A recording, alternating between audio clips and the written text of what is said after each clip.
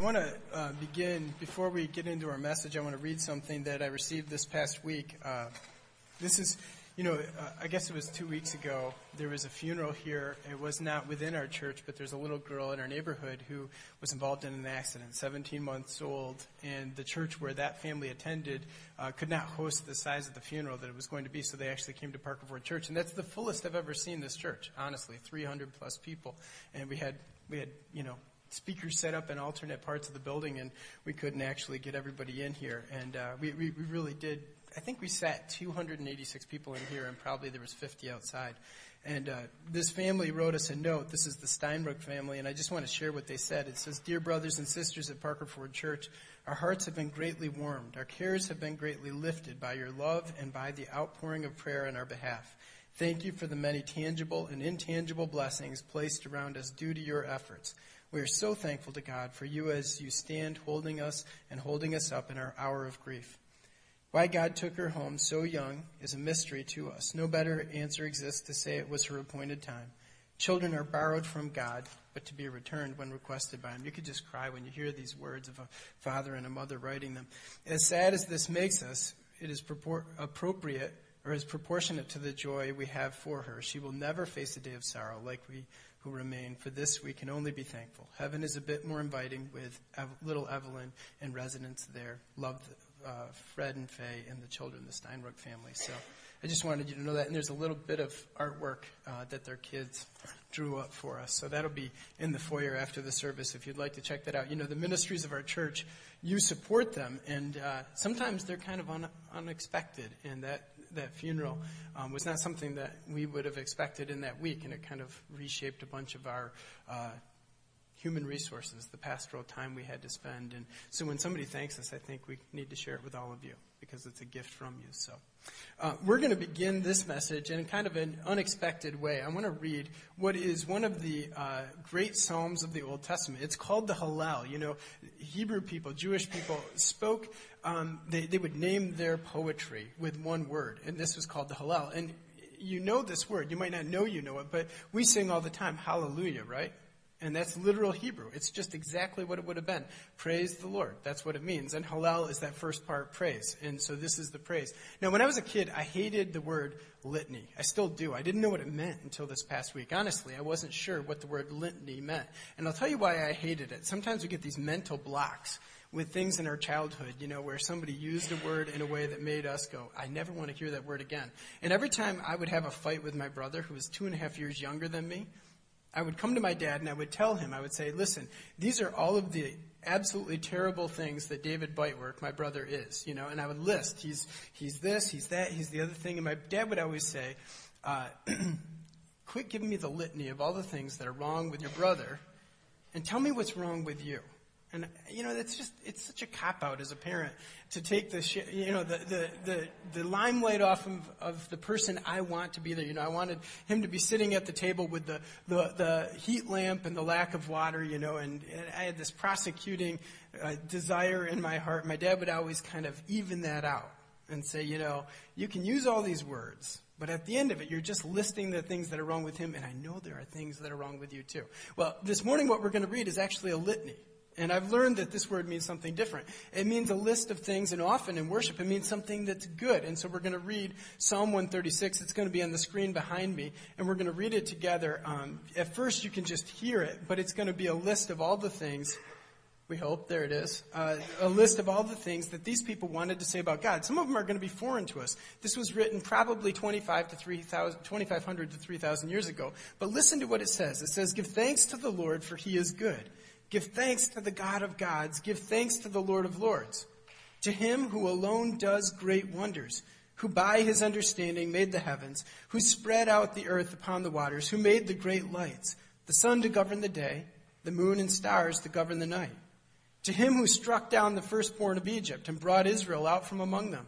With a mighty hand and an outstretched arm." That first slide, you can see it's all about Genesis and the things God did in Genesis, the creation specifically. And here we're getting into the book of Exodus. "With a mighty hand he brought them out from the enslavement in Egypt. To him who divided the Red Sea asunder and brought Israel through the midst of it, but swept Pharaoh and his army into the Red Sea.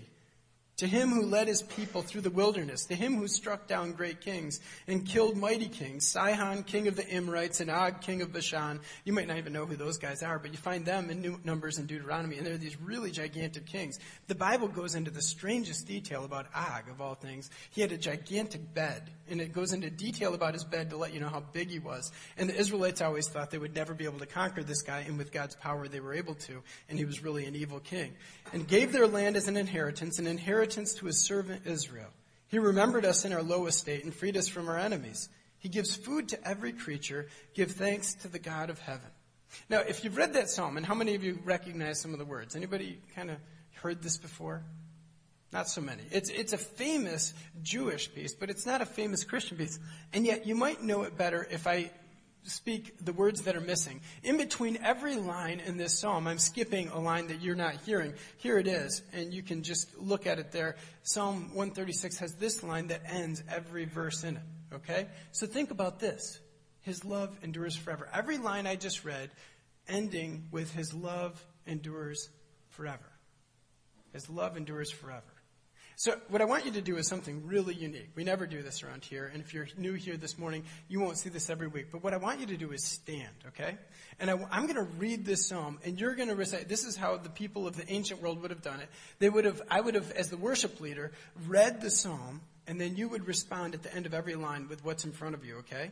So I'm going to turn in my Bible to Psalm 136, and I'm going to read all those words I just read for you again. But at the end of every line, you have to be standing while you do this, and you have to say, his love endures forever. Can you do this? Now, here's the really tough part. You have to stay energized when you're saying this line, because you're going to say it like 30 times.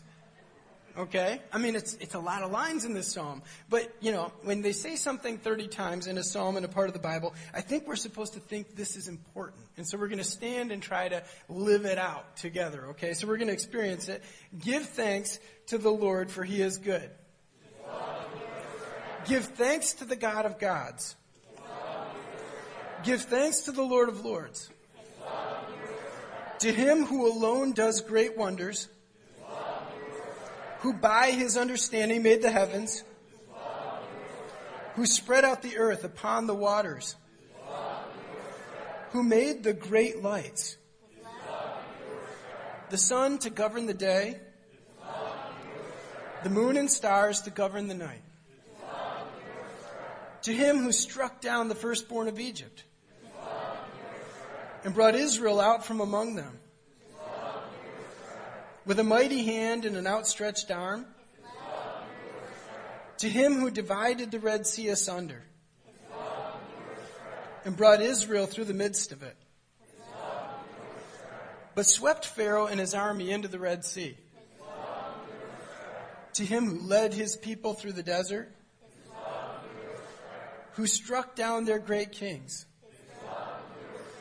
and killed mighty kings, Sihon, king of the Amorites, and Og, king of Bashan, and gave their land as an inheritance to his servant Israel. To the one who remembered us in our low estate and freed us from our enemies, and who gives food to every creature. Give thanks to the God of heaven. You can have a seat. Very nice. Very nice. I think second service did better than first. I got to, if we were in camp, there's those different houses. I'd give you the A star and them the B. Join me in prayer. God, we come before you, and we are people who are not faithful. I mean, honestly, Lord, no matter who we are, when we come into this room, we have to admit that there have been faithless parts of our lives. And when you say forever, this love that endures forever, it reminds us of your faithfulness. And we're talking about faithfulness this morning, and we would ask that you would help us to worship you, to experience you, to understand you, and to live as worshipers of you because of how the scriptures talk about your love, Lord God. And we thank you for your grace and your forgiveness and all that you do in our lives, and we pray that you'd help us to see you differently this morning and more accurately. We pray these things in Jesus' name. Amen. So we've been in this series, and I want to read just the scripture that it comes from. This is Galatians 5:22 and 23. You don't have to read this aloud with me, but it says, "But the fruit of the Spirit is love, joy, peace, patience, kindness, goodness, faithfulness, and gentleness, in self-control. I always forget the last one. There's 9. I have to get my fingers out. And then there's no law against these things, right? Great line that ends it. And Galatians 5:22 and 23. If you're keeping track, this means you are 2/3 of the way through this sermon series before this sermon starts. Okay? So at the end, you're going to be done with 7 out of 9. We have gentleness next week and self-control the following week, and then this series will be done. It's been a great series. I've really appreciated a lot of the people who have shared with us, Tim and Dave. Tim, by the way, is on vacation this morning. He's not here. Some of his family's here, but he's actually still at the shore. He'll be back Tuesday night. So we need to talk about what faithfulness is. And I was thinking about that word faithful and that word forever, in Psalm 136 just grabbed my attention this week. It says a whole bunch of things. And most of what it says are really irrelevant to us. Who is Og, king of Bashan, anyway? We know he's big. We know he's strong. We know the Israelites conquered him with God's help. Okay, fine. 4,000 or 3,400 years ago, this guy died. Why do we care?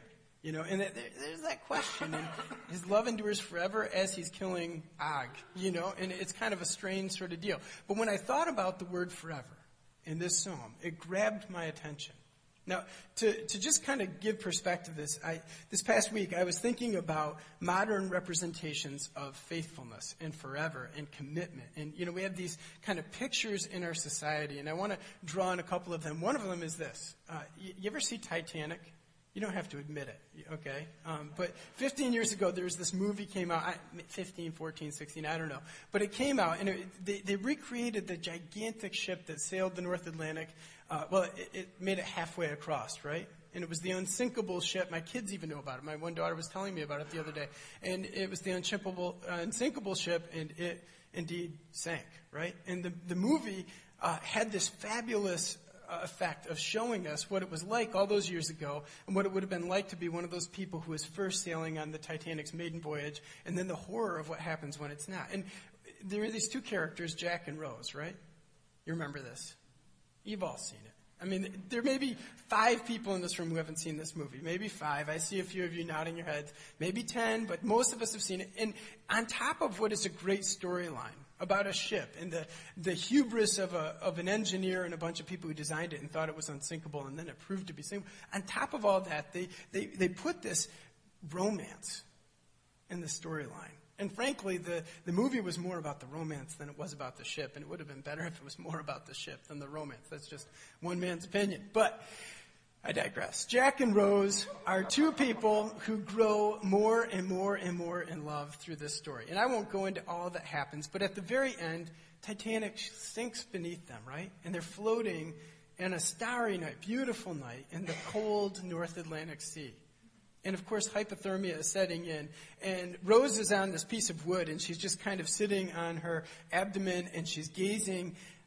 You can picture this, and Jack is looking into her eyes, and she's looking into his eyes as they're freezing, And they're having this conversation about this, that, and the other thing. And then, of course, hypothermia sets in, and they fall asleep. And Rose wakes up, and she hears the whistle of this rescue boat coming by, and there's a spotlight, and they're looking through all of these bodies. They're looking for live people because all of them pretty much had passed away. But Rose wakes up, and she's not dead. And I think even she's a little bit surprised by that. And she tries to wake up Jack, and Jack doesn't wake up. In fact, he's never going to wake up. He's given in to the effects of hypothermia because he's actually in the water. And she starts you can see her processing this. This man that she loves is dead now. And she knows that this boat going by, they can't hear her yelling, and she has to do something. She has to get about 10 yards away to a guy who has a whistle, and she has to be able to blow this whistle so that the rescue boat can hear her. And she has to leave that piece of wood to get to that whistle, and that means she has to leave Jack behind. And she's holding hands with what is now a corpse, a dead body, and she looks in his eyes, and she says these words, "I'll never let go. I will hold on forever." And with those words, what does she do? Do you remember? She lets go. And Leonardo DiCaprio, let's just call him by his real name, he sinks, below the surface. And you see the starlight in his white, pale face as he goes lower and lower and lower, and he disappears. And, it's just a great moment. In one sense, it doesn't feel great, but our hearts go, wow, this is love. And she swims over and gets that whistle, and she blows it, and they rescue her, and she goes on to have other romances. And, the storyline is narrated by her, in part, being 80 years years old. She's much later in the future. And she's out there because there's a ship looking for a gem that she was connected to. And they were asking her about the gem. And, you remember the story at the end. She actually takes that gem, and it turns out she had it the whole time. They're taking $1 million submarine and putting it down and sending it to the bottom of the North Atlantic to find this thing. And it's sitting in her handbag, and she takes it out and she drops it in the North Atlantic at the end of the movie.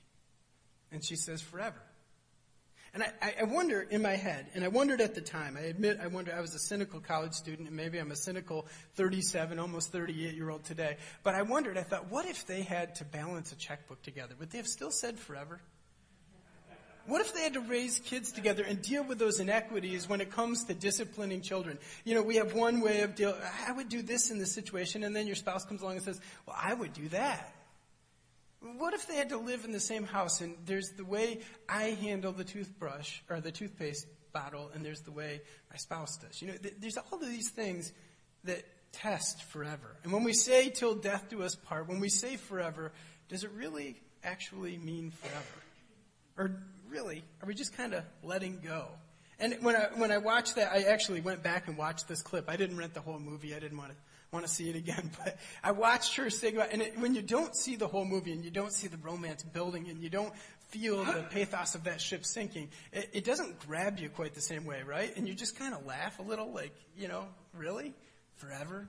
I'm going to hold on. And she goes on to a life of romance with other men, and she goes on to mother children and grandchildren and all this, and she says goodbye to that gem, and she says goodbye to Jack, and her life moves on forever. Well, let me give you a different definition, a couple of them actually, of forever. This one comes from a dictionary, a Bible dictionary. It says, the word which exhibits God's character, faithfulness is the word which exhibits God's character as worthy of love and confidence of man, and assures us that he will certainly fulfill his promises and execute his threats. That's a textbook definition, right? That's one that comes out of a book, and you can kind of feel how definition it is, how dictionary-like it is. But I found a different definition, and it's very different from that one. This is from a book entitled The Fault in Our Stars. Author John Green, he's a young guy, is a blogger and a writer and a speaker today, and he wrote this book about two star-crossed lovers, very different than Jack and Rose, who both have cancer. And the book's a bestseller. It's an amazing book. It's won all these awards. I'm not telling you he's a faith-filled perspective, but this is his definition put in the minds and in the mouths of two characters of what faithfulness actually means, what forever means. Some people don't understand the promises they're making when they make them, said one character. How many of you have made a promise that you didn't know how big it was when you made it? Did you ever look at a loan statement when you signed a mortgage and you had maybe the house was $150,000 and you realized that if you just pay it out over the course of 30 years, all those months, 12 months, 30 years, 300, I can't do the math, but how much interest are you paying? You ever look at it makes you sick, right? I mean, you pay more in interest on most loans than you ever do on the principal. The house should be worth $330,000 or $350,000 by the time you get done paying it, or else you've lost money because you're paying all that interest out. The promise might be a little bit bigger than you think if you don't look at that statement. How many of you sat there with your spouse on the day that you're married and you're sitting there, young people, saying, till death do us part, and you didn't realize that physiologically changes were going to occur? The children don't sleep through the night. Why don't they sleep through the night? Nobody has explained this to me. Why do they get sick more often than we do? It goes on and on and on. The promise doesn't seem so big. I remember Shelby and I going through premarital counseling. We had this Lutheran pastor. They are fabulous. They had these great tests for our personalities. And at the end of us getting tested for our personalities, remember, Shelby, what they said? They said, "Are you sure?" They literally said this line, and we said, we think so. I mean, we're really pretty good people, and we expect that the other person's going to be really good, and it's going to work out. And they just shook their heads and said, we're not sure. You might want to think about this. The promise is bigger than you think it is. A lot of us make promises in our lives. Some of it's just, promises to ourselves or to God. Maybe it's promises that we're going to change the way we eat, change the way we do finances, whatever it is. But we realize over the course of time that the promises we're making are larger than we thought they were when we made them. And here's the other character. Right, of course. But you keep the promise anyway. That's what love is. Love is keeping the promise anyway. Love is not the feeling you feel when you first find your Jack or your Rose. Love is the feeling you feel when you're staying committed anyway. After Rose has become something less than Rose was in her early 20s, after Jack has become less than this, debonair, absolutely courageous young man, what do we become? Anyway, Anyway. That word anyway, you can just hear the word forever. The first time we had one of these sermons, it was on love, of course, because that's the first of the fruits of the Spirit. And Tim told you that love is kind of the encapsulation of all of the other eight fruits of the Spirit, right? And love it's all of the things that are listed, including faithfulness. Let's just take love out of that phrase and put faithfulness in. It says faithfulness is keeping the promise anyway. That's a great definition of what faithfulness means, right? So I got to thinking, as opposed to Jack and Rose, Leonardo and Kate, whoever they are, and I started to think about God, okay? Because I made some promises in my life, and every one of them has turned out to be different than expected, many of them much, much larger. Being a pastor of a church is you commit to it and you think it's going to look great. It takes work. And sometimes you're a little disenchanted with what's going on. Sometimes being a member of any institution, any organization, there's moments when we get disenchanted, right? Including our marriages, including our parenting, including our jobs, including our lives. Everything about our lives has the possibility of being somewhat disappointing. Now, the problem with us is we don't know what's coming. Now, we might not say forever, or we might not even say the length of time that we're going to say. We might not say it till death do us part, if we knew how big that promise was. And yet God is the single only being in the history of the world who always knew how large the promise he was making actually was. And I suspect that the reason why we have to repeat Psalm 136's second line, that his love endures forever over and over and over again, is because we have a problem believing it. The thought that God knew who you were going to be and decided that he was still going to love you forever? What sort of God is that? God who says, I'm going to be connected to you all the way through till death do us part. And in fact, death doesn't actually have to part us anyway. I'll stay true. I'll stay committed. I'll stay connected. The Bible is filled with stories that make this point. And Psalm 136 draws upon them and puts them in poetic form for us and tells us that God's love endures forever. And when he says forever, it means something entirely different than what Kate Winslet meant. It means something different than even what I meant when I said till death do us part to my wife. It means something different than anybody else could mean, because he knows what that commitment looks like. He knows the brokenness that he's going to face on the other side of the line when we don't commit back. We say we're going to commit, but it doesn't actually work, right? We fall apart.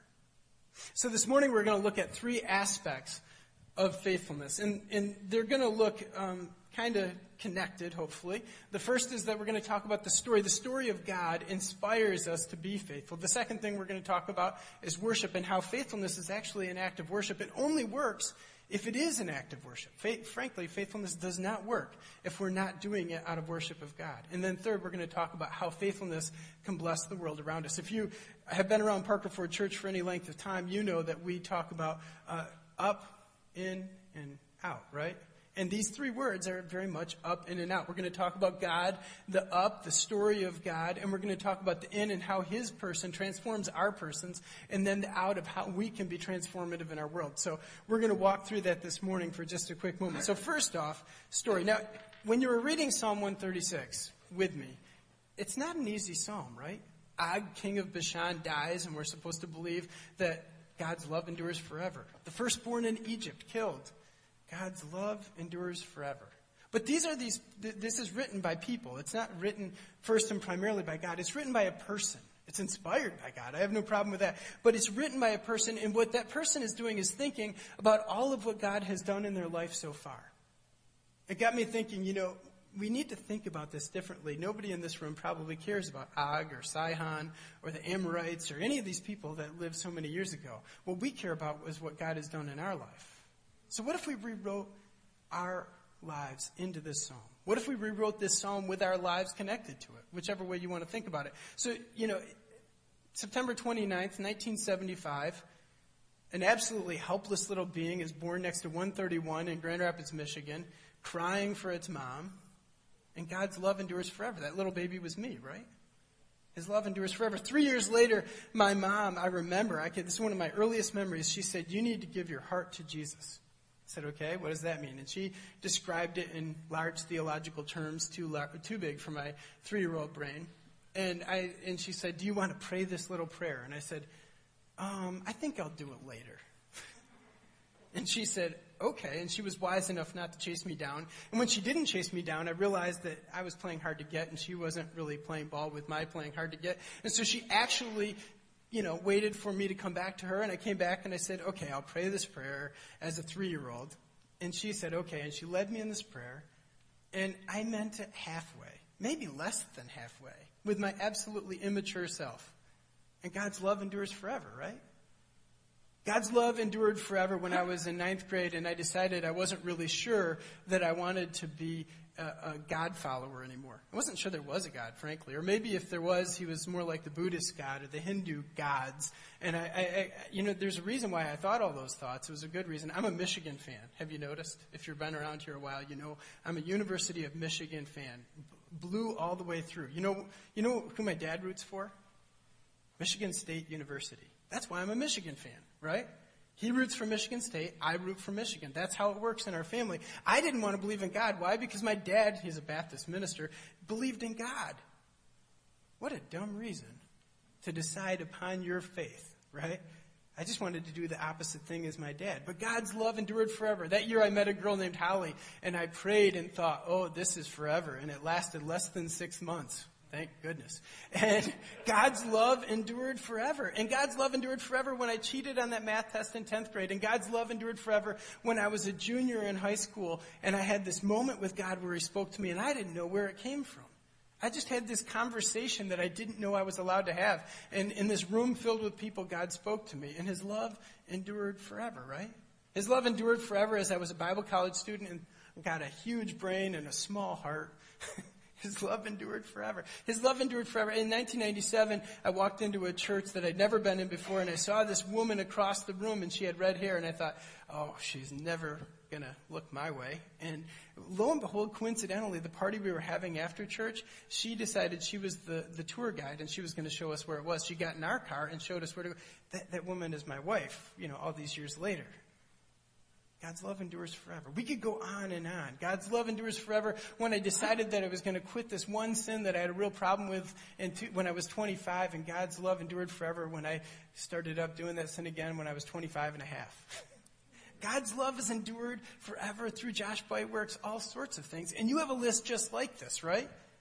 God has looked next to palm trees and bushes and living rooms and bedrooms and neonatal units. Wherever babies have been born, he has looked at little babies and he has said, my love endures and I love this person. He has loved Joseph Stalin and Adolf Hitler, even as he loved Franklin Delano Roosevelt and Winston Churchill. He has loved Barack Obama, and he has loved Mitt Romney. He has loved you, and he has loved me. And he loved us the minute we were born. And he knew the atrocities some of us were going to commit. And he knew that others of us were going to grow to do who knows what, be Mother Teresa. And he loved us all.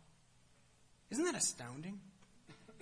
He likes people. And one of the messages of the Bible that is just massive, and one of the reasons why this psalm is so important is that, why do we praise God? Because he crosses the line and he says, you don't feel likable. In fact, you feel really out of touch with whatever this world's about and whoever created it. And I like you anyway. And that's the line, repeated over and over and over again. It's our story, it's his story, it's the story that brings us all together. It is the story of God that we are all small players in. You know, the story of God is not the story of Kate Winslet or Leonardo DiCaprio. It's the story of a God who has all these people underneath him. We're all kind of non-main players. Moses, David, they're not main players. It's all about Jesus. It's all about God, right? And yet he chooses to make his story all about us, the non-main players, the other people. And this psalm is written to say, we know how far God has brought us. We know how God provided for us when we were in need. We know how God rescued us when we were in danger. We knew all of us have had adversaries. They might have been our own problems, our own habits, but God has rescued people over and over and over again. And this writer tells us that the story of God has got to inspire us, because we will never be faithful people until we realize how faithful our God is and how far beyond our levels of faithfulness his faithfulness is. It exists from beginning to end. The Bible refers to Jesus as the Alpha and the Omega, meaning he was there at the beginning and he'll be there at the end. There's this great line. I stood in the place where Jesus said it a couple years ago, or a year and a half ago. He says to Peter, he says, "You are Peter, and on this rock," and what he means is this truth, this gospel, this belief in Jesus, and some things that Peter had just said. He says, "On this rock I will build my church, and the gates of hell will not prevail against it." Right? Why? Because the church is so great, filled with such wonderful people? No, because God's love endures forever within the church. People like you and me make up this church. You know about your life. I know about my life. And if the church is only effective based on my life, to some extent we're in trouble, right? His love endures forever, and that's why the gates of hell cannot prevail against what his plan is. His kingdom is being built, and this broken thing we call the church, it's broken, and yet God's love endures forever. And he's seen our brokenness, and he's crossed the line, and he's loved us anyway. And he said he loved us at the beginning, and he'll love us at the end, and death does not need to part us. What a great story. That's a great story. But then it moves on, and it's intended to inspire us. Now, whether it does or not, that's somewhat our business. I do marriage counseling fairly often. And if you're somebody who has seen me for marriage counseling, don't think this is about you, okay? Because all marriage counseling looks a little bit alike. And if you think you've said these words to me, so have so many other people. So I'm not quoting anybody in this room or anybody outside of this room. But what happens in marriage counseling often is it's not usually about major crisis. Usually it's about erosion in a relationship. And so we sit down and we say, how can we freshen things up? I just don't feel like it's working for me, says one or the other of the spouses, maybe both sometimes. And I'll ask the man a question, how do you love your wife? And I'm always intimidated by this question because I'm not good at the answer any more than that person is. It takes a lot of work and a lot of committed relational wisdom to be faithful and loving to one person. But I'll ask it anyway, and the guy will say, well, I go to work and I come home and I bring the check home and I do all this stuff and I try to show her that I love her with all of my life. And it's very hard for men to express themselves, right? Have you ever noticed this? Men are not expressors of their feelings. I'm speaking stereotypically. If you're a very expressive man, forgive me. But most of us are not. And that woman, at some point in the middle of his monologue, breaks in and she says, hold it. You're saying that you do love me, but you never, and then she has a list. You never give me chocolates. You never give me flowers. You never take me out on a Friday night and get a sitter with the kids. Yeah, it's a different list for everybody, but it's always the same. She doesn't feel loved. And then he breaks into her monologue as she's interrupted him, and he says, well, I might love you more if you stopped cutting me down. You disrespect me. You tell me I'm not that good. That's a really common thing, too. I've read books that other pastors have written about marriage counseling, and they say much the same thing. It's funny how people are the same. Whether we live in Seattle or Philadelphia or Dallas, we're all the same sort of people, and we struggle in the same directions. So listen to this scripture, and then we'll talk about what it has to do with worship and faithfulness. This is from Ephesians 5. It's not a nice passage of scripture. You're not going to like it. It says, submit to one another out of reverence for Christ. Whenever we read, keep that first line in your mind, okay? Submit to each other out of reverence for Christ. But then it goes on. Wives, submit yourselves to your own husbands as you do to the Lord. We don't like this line, right? Women do not like this line, especially. And it talks about roles. Now, the Bible has never meant to say that men and women are less than equal. Just for the record, to get that out of your head, if you're stuck on that sort of thought, that's not what this means at all. It does mean that men and women are different, but it doesn't mean that they are less than equal, that somehow women should submit to. In fact, it says that women and men should submit to each other out of reverence for Christ. That's how this whole thing starts. But then it goes on. Wives, submit yourselves to your own husbands as you do to the Lord. For the husband is the head of the wife, as Christ is the head of the church, his body of which he is the Savior. Now, as the church submits to Christ, so also wives should submit to their husbands in everything. Later on, it's going to say that you should respect your husband. Then it's going to go and say, husbands, love your wives just as Christ loved the church and gave himself up for her to make her holy, cleansing her by the washing with water through the word, and to present her to himself as a radiant church without stain or wrinkle or any other blemish, but holy and blameless. In short, these two words, the word submit can be broken down into respect and love, right? Women, respect your husbands is what it's going to say. And husbands, love your wives. And if we did this, we would have good marriages. It's that simple. The man is unconfident. Most men are. We are broken people who have a lack of confidence. And that woman is put in our lives to help us to be confident again. If there's respect given that's a blessing for that man, I think he goes off to work and does a better job and believes there's somebody behind him the whole time. That woman requires love in order to feel that she's who God created her to be. Every woman struggles with whether they're lovable or not. As far as I can tell, that's true of the human race. It's just normal human truth. But what happens in a marriage is this. That we say we're only going to love that person if they start to respect us. That's what those words meant in that counseling session that I kind of played out before you. Or I'm only going to respect them if they love me, and I'm only going to love them if they respect me. And we're always waiting for the other person to work because our faithfulness is based on this relationship going like this, right? If I do the right thing, then she should do the right thing. And it doesn't actually work. Especially it doesn't work quickly. Sometimes there's a lag period. And so the only way to do this work of submitting ourselves and honoring what God's word says about marriage and actually being faithful is if we listen to that first verse. Submit to one another out of reverence for Christ, or of Christ it says, right? In other words, you can't love a woman appropriately for any length of time without doing it from a sense of worship to God. If you're not worshiping God in your love for that woman, you're actually just doing it out of some hope that you'll have a good marriage. And maybe you'll have a decent one. But the fact is, in the difficult moment, when the crisis occurs, the only thing that's going to get a person through and help them to be faithful is if they're absolutely committed to reverencing Jesus. If they're committed to being faithful to God by being faithful to that spouse. You know, our marriages don't work, and one of the reasons why is because we're all about give and take. We're all about looking at each other and saying, well, if you would do this, then I would do that. And the fact is, that's not how marriage is supposed to work at all. We give, and we only can entrust ourselves to this thing called marriage because God is over top of the whole thing. My grandfather and my grandmother, they had a great marriage, I guess. You know, I was there at the end of their years when they kind of yelled at each other a little bit. But my grandfather would always say this, and he was a great theologian. At least, you know, that was his kind of perspective. And he would say this line, he would say, I don't trust my wife. Nobody can trust their wife. I trust God with my wife. My grandma would wring the towel in her kitchen and just be furious. I've been faithful all these years to this man, and he's so opinionated, and he says things like that. But it was true, right? Marriage brings the core of who we are into connection with another person. And the core of who we are is broken. It's messed up. And we find that out about each other as we engage in marriage or as we get close to human beings in general. We find that out.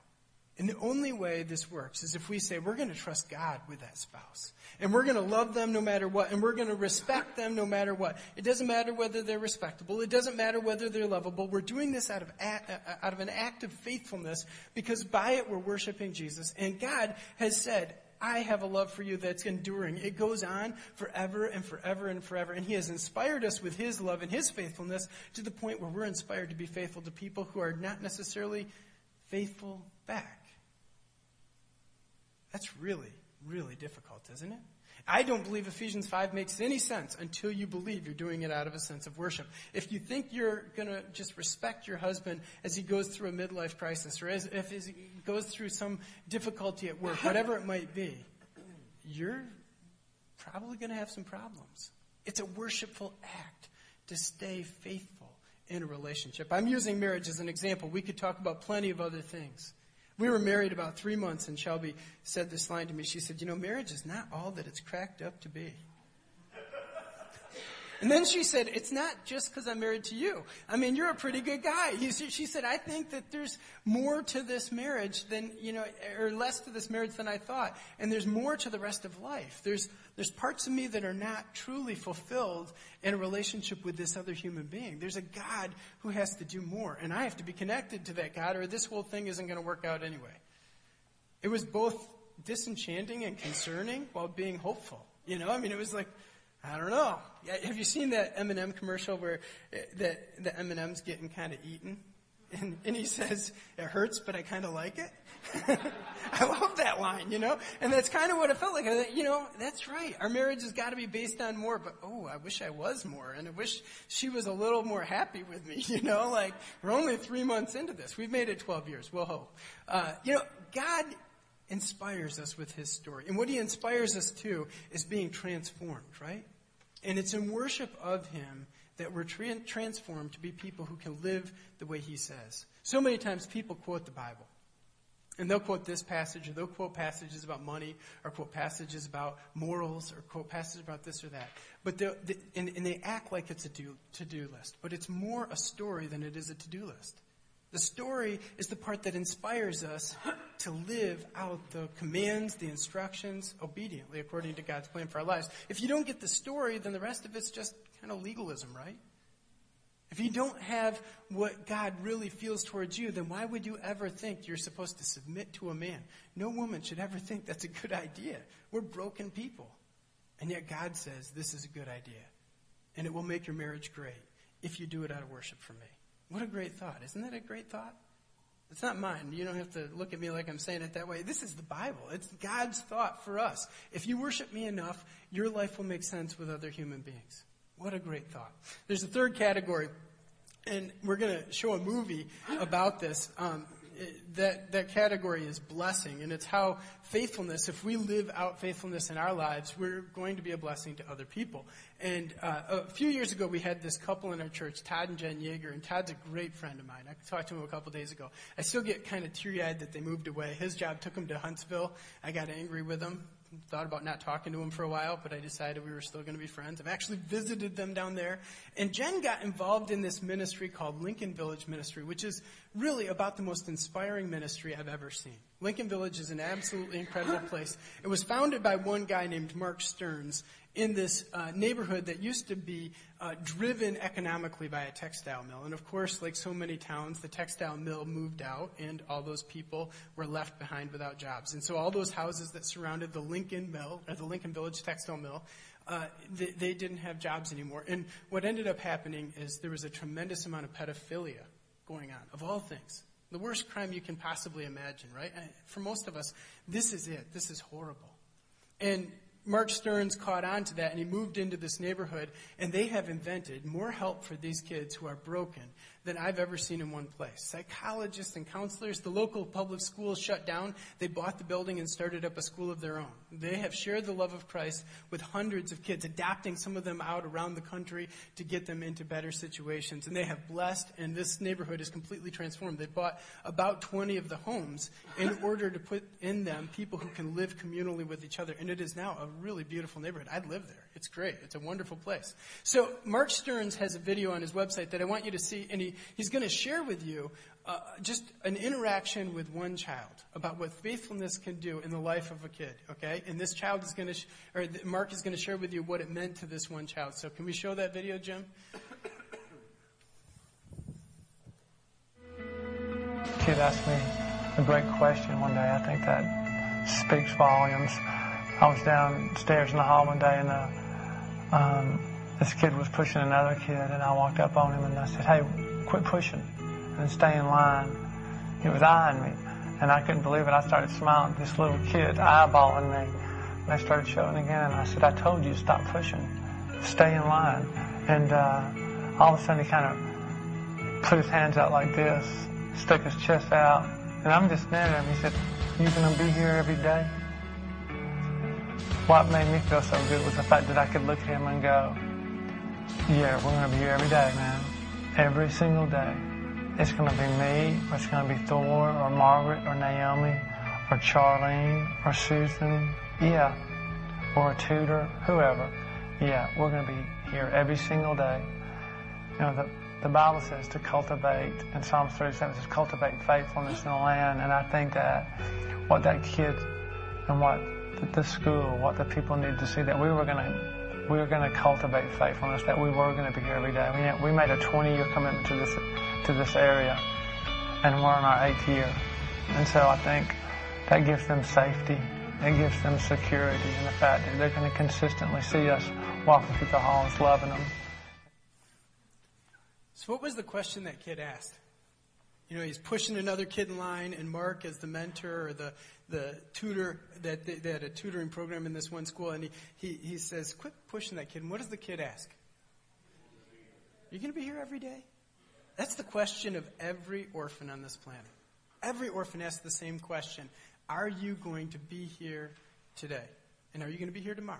And are you going to be here the next day? Because you know what? These kids have learned that adults come and they go, right? Dads have come and gone. Sometimes moms have come and gone. Sometimes teachers, leaders, people who look like they're going to stay connected, they come and then they go. And this orphan says, you know, you're just some adult, and I've seen a lot of you. And you think you can tell me what to do because you are an adult and I'm littler? The real question is, are you going to be here tomorrow? And are you going to be here the next day? And Mark realized he had to commit to this neighborhood for 20 years. It's going to be the end of his life, probably. He's committing to this whole relationship with this neighborhood in order to take people who are orphans and help them to become children, loved by their God. Now, let me just say this. The story of the Bible is the story of orphans. The story of the Exodus is the story of the Israelites who are enslaved by a false father, Pharaoh, who puts them through all of this hard labor and paternally takes care of all their needs, but really doesn't take care of them, doesn't love them, right? And the Exodus story is the story of these children becoming children again after they've thought they were orphans. And God is saying, I love you. And that's what Psalm 136 is about. Frankly, every person on this planet, in the biggest sense of the word, is an orphan if they've gotten out of touch with that one line in Psalm 136. His love endures forever. We fail to hear those words in our lives. We can be an orphan at 37. We can be an orphan at any stage. There's a great story written by Walt Wangren, one of my favorite writers. He's a Lutheran pastor in East St. Louis. And he tells the story of exiting his office at church on a Tuesday night. And he's getting in his truck and he hears this lady crying out, "Have you seen my grandbabies?" "Oh," he says. "Goodness gracious. Somebody else in need. I can't do this, Lord," you know. And he goes around the corner to find whoever's yelling this, and here's this little old woman, and she's going, "Have you seen my grandbabies?" And he says, I haven't seen your grandbabies. And she walks right up to him, and she clutches his arm, and she puts her fingers, he says, between the bone and the muscle on his arm, and she hangs on like a little baby bird, and she clutches onto him, and she says, "Can you find my grandbabies?" And he says, I don't know who your grandbabies are. And he says, "How old are they?" "Well, you know, they're a little bit taller than you." And he goes, "Oh, she's a kook. She's crazy. You know, I don't need to listen to this. What are you doing? How long have they been gone?" "Oh, 2 years. They've been gone 2 years. She's wandering around a rainy night, dark, in East St. Louis looking for these babies who are 6'5" or 6. Walt Wangren, 6'1". So however tall these boys were, they've grown to adulthood, and they're up here, and they've gone missing. And here's this broken-hearted, maybe partially insane grandmother looking for these children. And he writes this piece, and he says, it's as though the quote from Jeremiah, that great prophecy, Rachel is weeping and crying out because her children are no more. And he says, grandmothers and mothers in East St. Louis are crying out all over the place because their children are no more. Where did those grandbabies go? And he said the rest of his life, so far, he's struggling with cancer as we speak, Walt Wangren. The rest of his life, he's heard the echo of that woman's cry, realizing that it is his mission in part to find those orphans and to go tell them his love endures forever. In this story, he says, you know, your grandmother, she might be insane, but you need to go love her. Where did you go? How did you leave this woman behind? She's wandering the streets looking for your grandbabies. You know, we're a lot like those grandbabies, and sometimes we're a lot like that grandmother. We're people who get outside of the Father who says, my love endures for you wherever you've gone. However far you've drifted, he's waiting for you to return. He's waiting for me to return, and he's pulling us back, and we just don't hear it. It's like we don't hear. Mark Stearns quoted a verse, Psalm 37:3. It's a great verse. It's only translated this way in the New American Standard, so if you go looking in another version, it's going to look a little different. But it says this, trust in the Lord and do good, dwell in the land and cultivate faithfulness. You know, people who re-enfranchise children, who bless them with parenting, who bless them with knowledge that God is still in love with his children. People who do that are not people who are heroic. They're not people who are very dramatic. They're not people who show up and just make a big splash one moment. They're people who show up every day. And that question that little boy asked Mark, I just love that question. The question of every orphan, including those of us who are in our 30s, 40s, 50s, 60s, 80s, 90s, is, maybe we've gotten out of sight of hearing God. And we've stopped expressing it to others. We've stopped being inspired by his story and stopped hearing that his love endures forever and that we need to be faithful with each other and that we need to express that faithfulness in the smallest little ways, churning out good work all of the time. I hate to quote politicians, but Ronald Reagan's had a great quote about this. He said, we can't do everything, but anybody can do one thing, right? Anybody can do something. I don't know what God has called you to, and it might not be mentoring kids in the inner city. That's one man's call. But whatever he's called you to, he's called you to live out his words, right? He's called you to be so enamored with his love and to realize that he made a promise way back when, thousands and thousands of years ago as he created us, knowing there would be a Josh and knowing there would be a you, and he has loved you every day since, and he has asked that would inspire you to faithfulness in your relationships, and he's asked that you would go out and share that faithfully with others, just loving on them, caring for them, sharing the gospel of Jesus Christ, helping them to realize that this is a difference between life and death. We have all sorts of promises in our heads, but God's the only one who had the promise right when he made it. Right, of course, but you keep the promise anyway. That's what love is. Faithfulness or love is keeping the promise even after it turns out much, much larger than we expected. The world is looking for people who are not all that skilled, not all that remarkable, but they're looking for people who live out the story of their God faithfully. And they're asking a question of us, and it's a great question. It's the same question we ask periodically when we get lost in life. Are we going to be there tomorrow for them? Are we going to be there tomorrow and the next day and the next day after that? Join me in prayer.